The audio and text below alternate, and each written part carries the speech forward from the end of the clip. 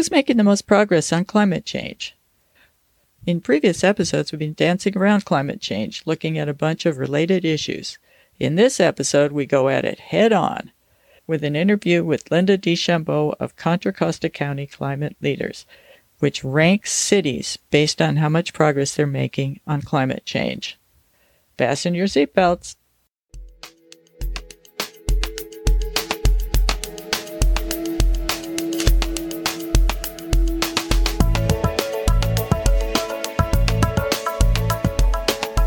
Welcome to Linksploration Bay Area. Climate change. We look at it up, down, and sideways. We follow the links between climate change and so many other issues, and all of it with a local twist.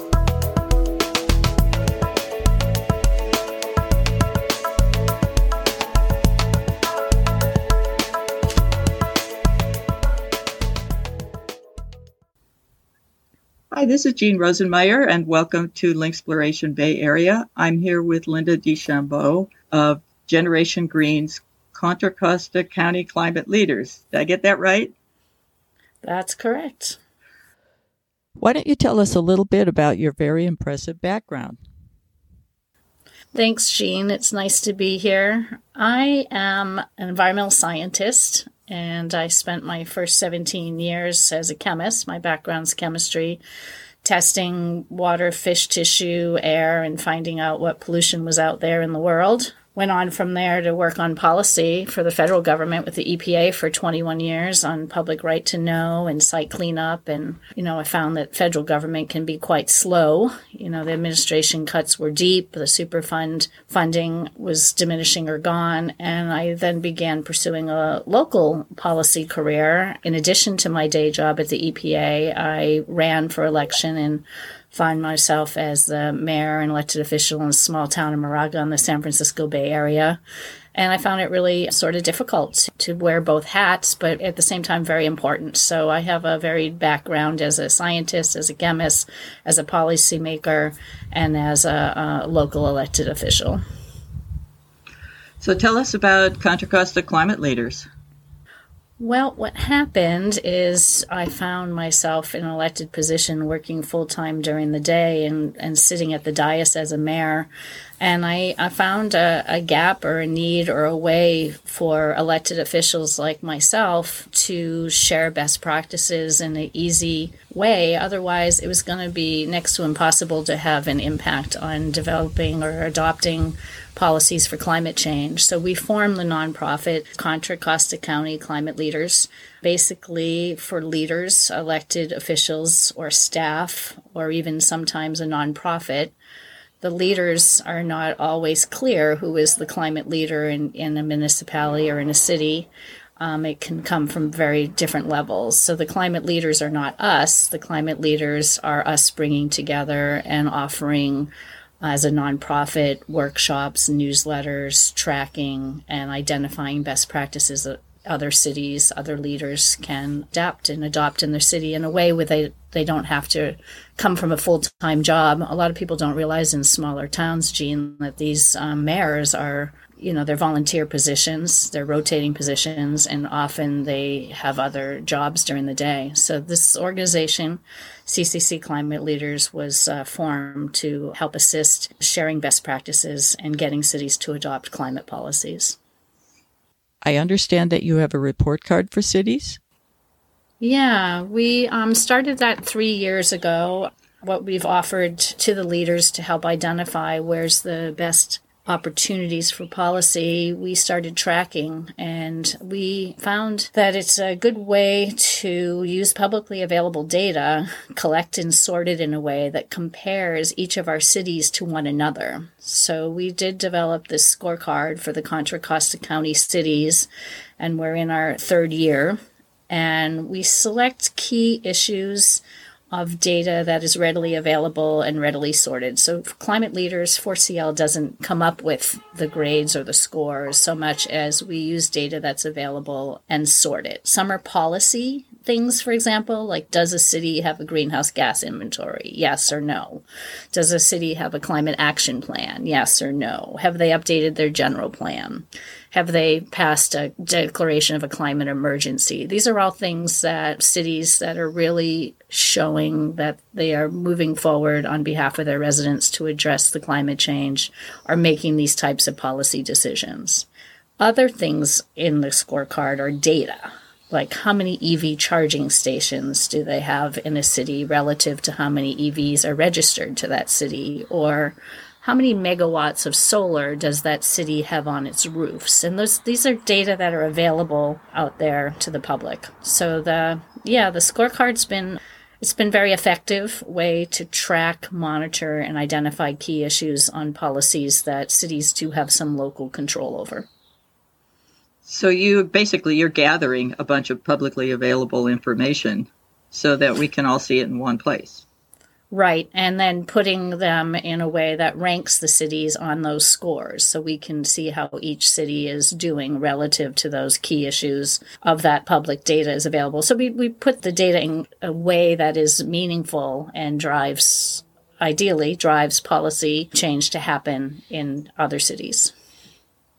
So who's the best in Contra Costa? Well, that's always a good question. I mean, we don't have all the data on all the issues, but given looking at the issues we do have, we do find that the scores in cities are very relative to political will in a city where there are strong mayors. A lot of cities do have an elected mayor rather than a rotating one that is elected for the 4-year terms and can have an impact. So the two ranking cities are Richmond and Martinez, which both have strong mayors, elected mayors. And, that's another whole interview in itself of how cities are run. But it does make a difference on our top ranking cities. They have a mayor that sits in the seat for 4 years and staff to support them. So they tend to do well. And they're also in the East County where there's a little bit more political will over, near the Berkeley or that side of the tunnel. Mm-hmm. Whereas our cities of Clayton and Lynda are the ones that seem to have more opportunity to improve. So they're the worst, huh? So, I just want to, for people who don't know this, and correct me if I'm wrong, basically most cities, they just have an elected city council, and then the mayor's seat rotates amongst the city council members. And the city council is elected at large, I believe, too, right? Yeah, and then, like I said, a lot of them are working full-time jobs on top of doing this volunteer position. A lot of cities rotate in the mayor based on who got the highest votes, but it's still rotating. It's still for only 1 year. So, I had 1 year by the time you get up and running, then you're not the mayor anymore. It makes it hard to drive policy, and they're duly elected and votes are counted equally. And it makes some difference. It can be for the bad, too, because like I mentioned, some of the cities in the East County have a strong mayor or full-time mayor, and they still aren't making progress, and they still aren't doing well on their scorecards that we present because the political will and the interest out there is just not there. I see on your website that you have a page for each city, and it shows their accomplishments. Is there somewhere where the challenges are shown as well? Tell me about these pages and what they're for.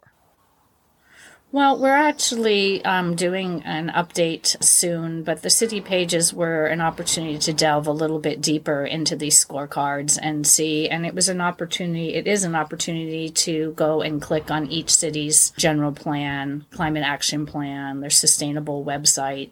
Do they have other nonprofits in that city? So if I am in Clayton and I'd like to increase our scorecard, you could go to the city page to see what other advocates are in the area, to read the general plan, to get links to the website and find out who are my elected officials, who should I start talking to. So the city pages just go a bit deeper into where all the cities are at that time and how to get involved. And then another place on your website is Actions. Is that right? What's that about? Our organization was formed in 2007, and we have quite a list of policy action fact sheets, we call them, if cities want to say, you know what, we never have passed a plastic bag ban or a styrofoam ban. Let's revisit that. They have the opportunity to come to our website and look up that action, that policy action, and each policy action has a who, what, when, where, like who's been passing them, links to best practices. So you can see, Carmel has an excellent policy on plastics and styrofoam. I can click it, download it, and use that in my city of Clayton or Orinda. So the actions page, one of our more recent ones is this issue of electrification, where cities are getting all their new homes, and in a lot of cases remodel homes, off of natural gas, which is a fossil fuel, and going to electrification. And that's a policy decision. So under actions, we have a whole page just on who's passing electrifications and links to them. So for a small town where I was mayor of Moraga, California, they can go and click and get a copy of other cities' ordinances, and it's almost a matter of find and replace or putting together. So we do have a whole page of, I'll tell you, Jean, it's been years we've been doing this, everything from allowing residents to, backyard farm chickens all the way to how do you update your general plan. Does anybody check the total greenhouse gas emissions per person or whatever in various places? Or is that above your pay grade? Now, a lot of cities have hired outside experts and do a really good job of having a greenhouse gas inventory that looks at the impact of a city's greenhouse gases, like what exactly does the city of Moraga put out regarding its staff, its police, its fire, its roads, its office maintenance. But they also will look at what is the greenhouse gas emission for the citywide. Actually, Moraga is not a good example because they haven't been doing that and keeping it updated. But Martinez and Richmond, and there are some cities that are top-ranking cities that do a really good job of tracking the greenhouse gas emissions for their cities and relooks at them, ideally on an annual basis, to see how they are doing and are we meeting. Ultimately, this all funnels back up to state goals. The state of California has goals of reducing greenhouse gas emissions over time, and each city needs to play its part in order to help the state make those goals. And ideally, each city should have a greenhouse gas emissions inventory that they do track and measure. Otherwise, how do we know, Jean, how the city's doing? Ultimately, it comes back to reducing greenhouse gas emissions, not just, I declared a climate emergency this week. It really comes back down in ability to measure, to respond, and then to adjust what you're doing to make sure that you meet those goals and help the state meet their goals and help the world meet our goals to have a sustainable future. Well, you're circling right back to my next question, which is, I looked at the climate action plans for a couple of places, and it was pretty discouraging because it felt like, they have a plan and they basically blowing it off. Is there some way that gets tracked? That's actually a great question. We do have some cities that have a great written plan, and yet they may be fourth or fifth from the bottom of the line, and it is difficult to enforce. That's where I do believe groups like ours and other groups like Climate Reality, Al Gore's Climate Reality group is working on policy. Our local 350 Contra Costa group is working on policy. We work closely with the Sierra Club. We work closely with Greenbelt Alliance, and it's advocates in that bottom-up pressure to go to a city that may have a well-written plan but not be enforcing it. And it's important for us to pay attention to who are our local officials, who are the folks at the dais, and can that be influenced at the next election. And ultimately showing up at a meeting. We have a program we called the Just One program, asking that every resident in Contra Costa County commit to attending just one city council meeting. Take a look at your city scores, take a look at the climate actions that other cities are taking, and show up even once a year to talk to your elected officials, to hold them accountable, to ask them to take action on this critical emergency that we're all facing that is essential to the survival of future generations.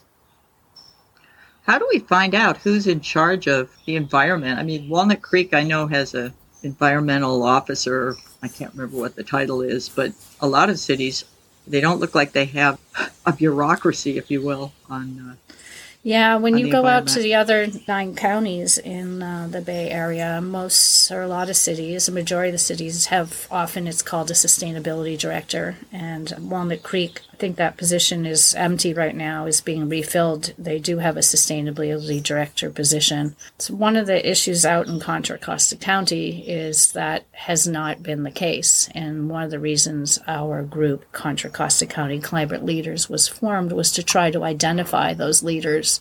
So often they may not have it in their title, but they're using, there's often one person or there's certain leaders that care about climate policy and do take a leadership role.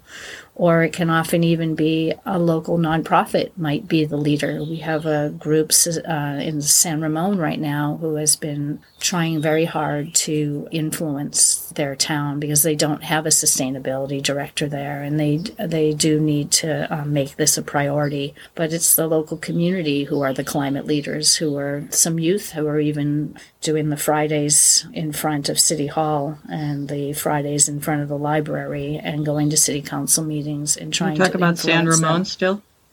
San Ramon and Danville, yes, they've got a group that's trying to influence those 2 cities because what you raise is essential. Who are the climate leaders? The cities have not put this on the agenda despite petitions and asking them to make it a priority. They don't have anyone assigned on staff. It's a small town. It's a volunteer mayor. It's a rotating mayor. So you're asking the right questions. How do you get that to be a priority to the city? How do you get them to put somebody with that title so that we know who to go to and who can help drive policy in those smaller towns? Which group is that in San Ramon? Let's give them a shout out. Oh, gosh, you put me on. It's a SRVV. I don't have the name handy. I believe Lynda's referring to the San Ramon Valley Climate Action, and we'll put a link to it in the show notes. So what's next for 4CL? Well, we are going to update and release our next scorecard, and we're very excited. It doesn't look a lot different to the person that will be coming to our website to see what their rank scores are again this year or this season. But we've got a great climate champion. He's been working with 4CL, first as a student and now moved on to his own career, Andrew Johnson, who has come up with some new ways of using the data and coding the data and make it easier for us to do these scorecards. And not only is it going to be easier for us to do them in Contra Costa County, but it will be easier to replicate for other cities, other counties, quite frankly, even perhaps across the state or further.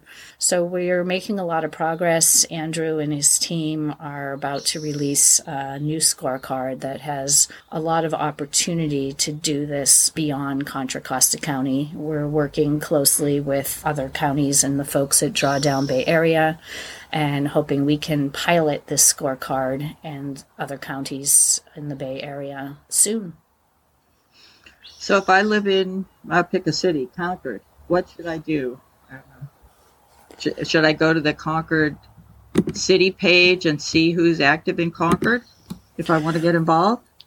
Well, that's a good question. You can look at our scorecard that will be updated next week, and Concord on the map is about 1, 2, 3, 4, 5, 6, 7th in place, and you can see that they have not passed an electrification ordinance, for instance, where other cities in higher rankings have. They have not declared a climate emergency, which they could. Their solar megawatts are not as robust as solar installs. So we encourage people to pick a topic that's dear to your heart, something you might be willing to follow through on. But yes, show up at your meeting and you can ask them, what's next, Concord? Are there some of these things that you can do? Or I feel very passionate about the city passing a climate emergency declaration. When can we get that on the agenda? Or I feel very strongly about EV charging stations. How do we get... So I wouldn't get overwhelmed. I encourage people, like, whatever you can do, do it. So if, for your example, you show up and you say, I live in Concord, what do I do?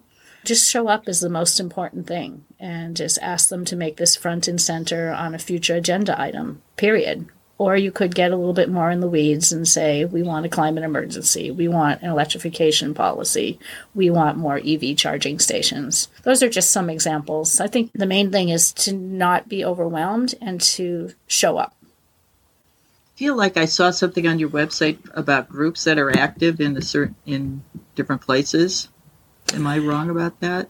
Nope, you are right. So you can look for other groups in your area. Under our resources page, we have a list of who are your city contacts, and it's updated annually. Who's my mayor? Who are my elected officials? And you can also, under resources, look at who is organizing in Contra Costa County. Is there somebody else already in Concord or in the county that might help me out? Is that by city? I'm actually on your They're website. alphabetical. They're alphabetical, so under G, you'll find Green Belt Alliance. So in Concord, it might be Sustainable Concord. Yes. So you can look alphabetically and see if there's that exists. Cool. Hey, Lynda, before you hang up, I just want to ask a question that's very dear to my heart, and that is there anything in your scorecard that relates to bicycling? We don't have it on there now. There is a walkability score that I'd like to bring back in. You know, we're so shorthanded, and we're trying to figure out what are the most important measurables and what's out there already that we can use. Mm-hmm. And there is a walkability and a bikeability scorecard that exists that another organization puts together. And we used that, but the problem is it's so big, and they don't live in Concord, so you're not exactly sure where their numbers came from. Mm-hmm. And they were challenged in the past. I can send you the link. There is a walkability scorecard and bikeability scorecard that exists, and it does give a score, but we're just not sure that's the best data. I would love to find even a better source of data so we can include that back in the scorecard.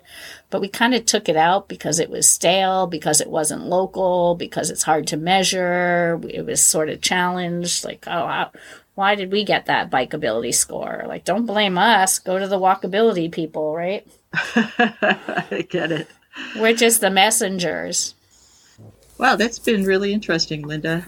I think we're about out of time. Is there anything I missed that you'd like to say to our listeners?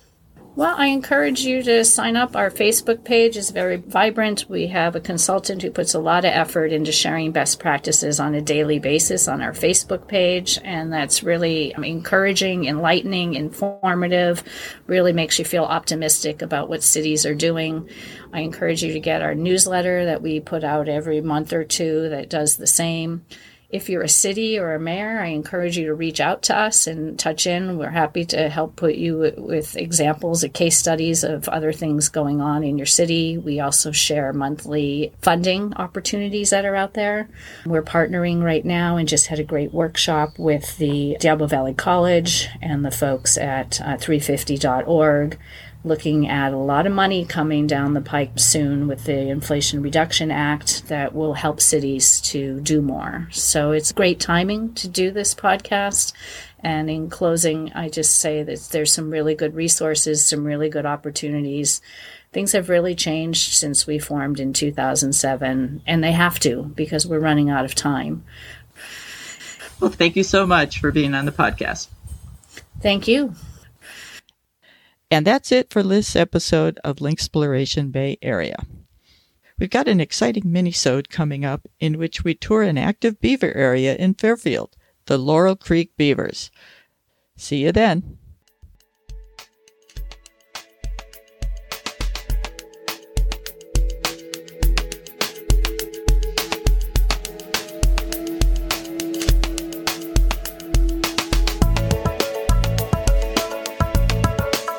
Linksploration Bay Area is an independent podcast. You can find photos, show notes, and our archives on our website at linksploration.com. You can email us at linksploration@gmail.com. Thanks for listening. This is Jean, Sharon, and Christy signing off until next time.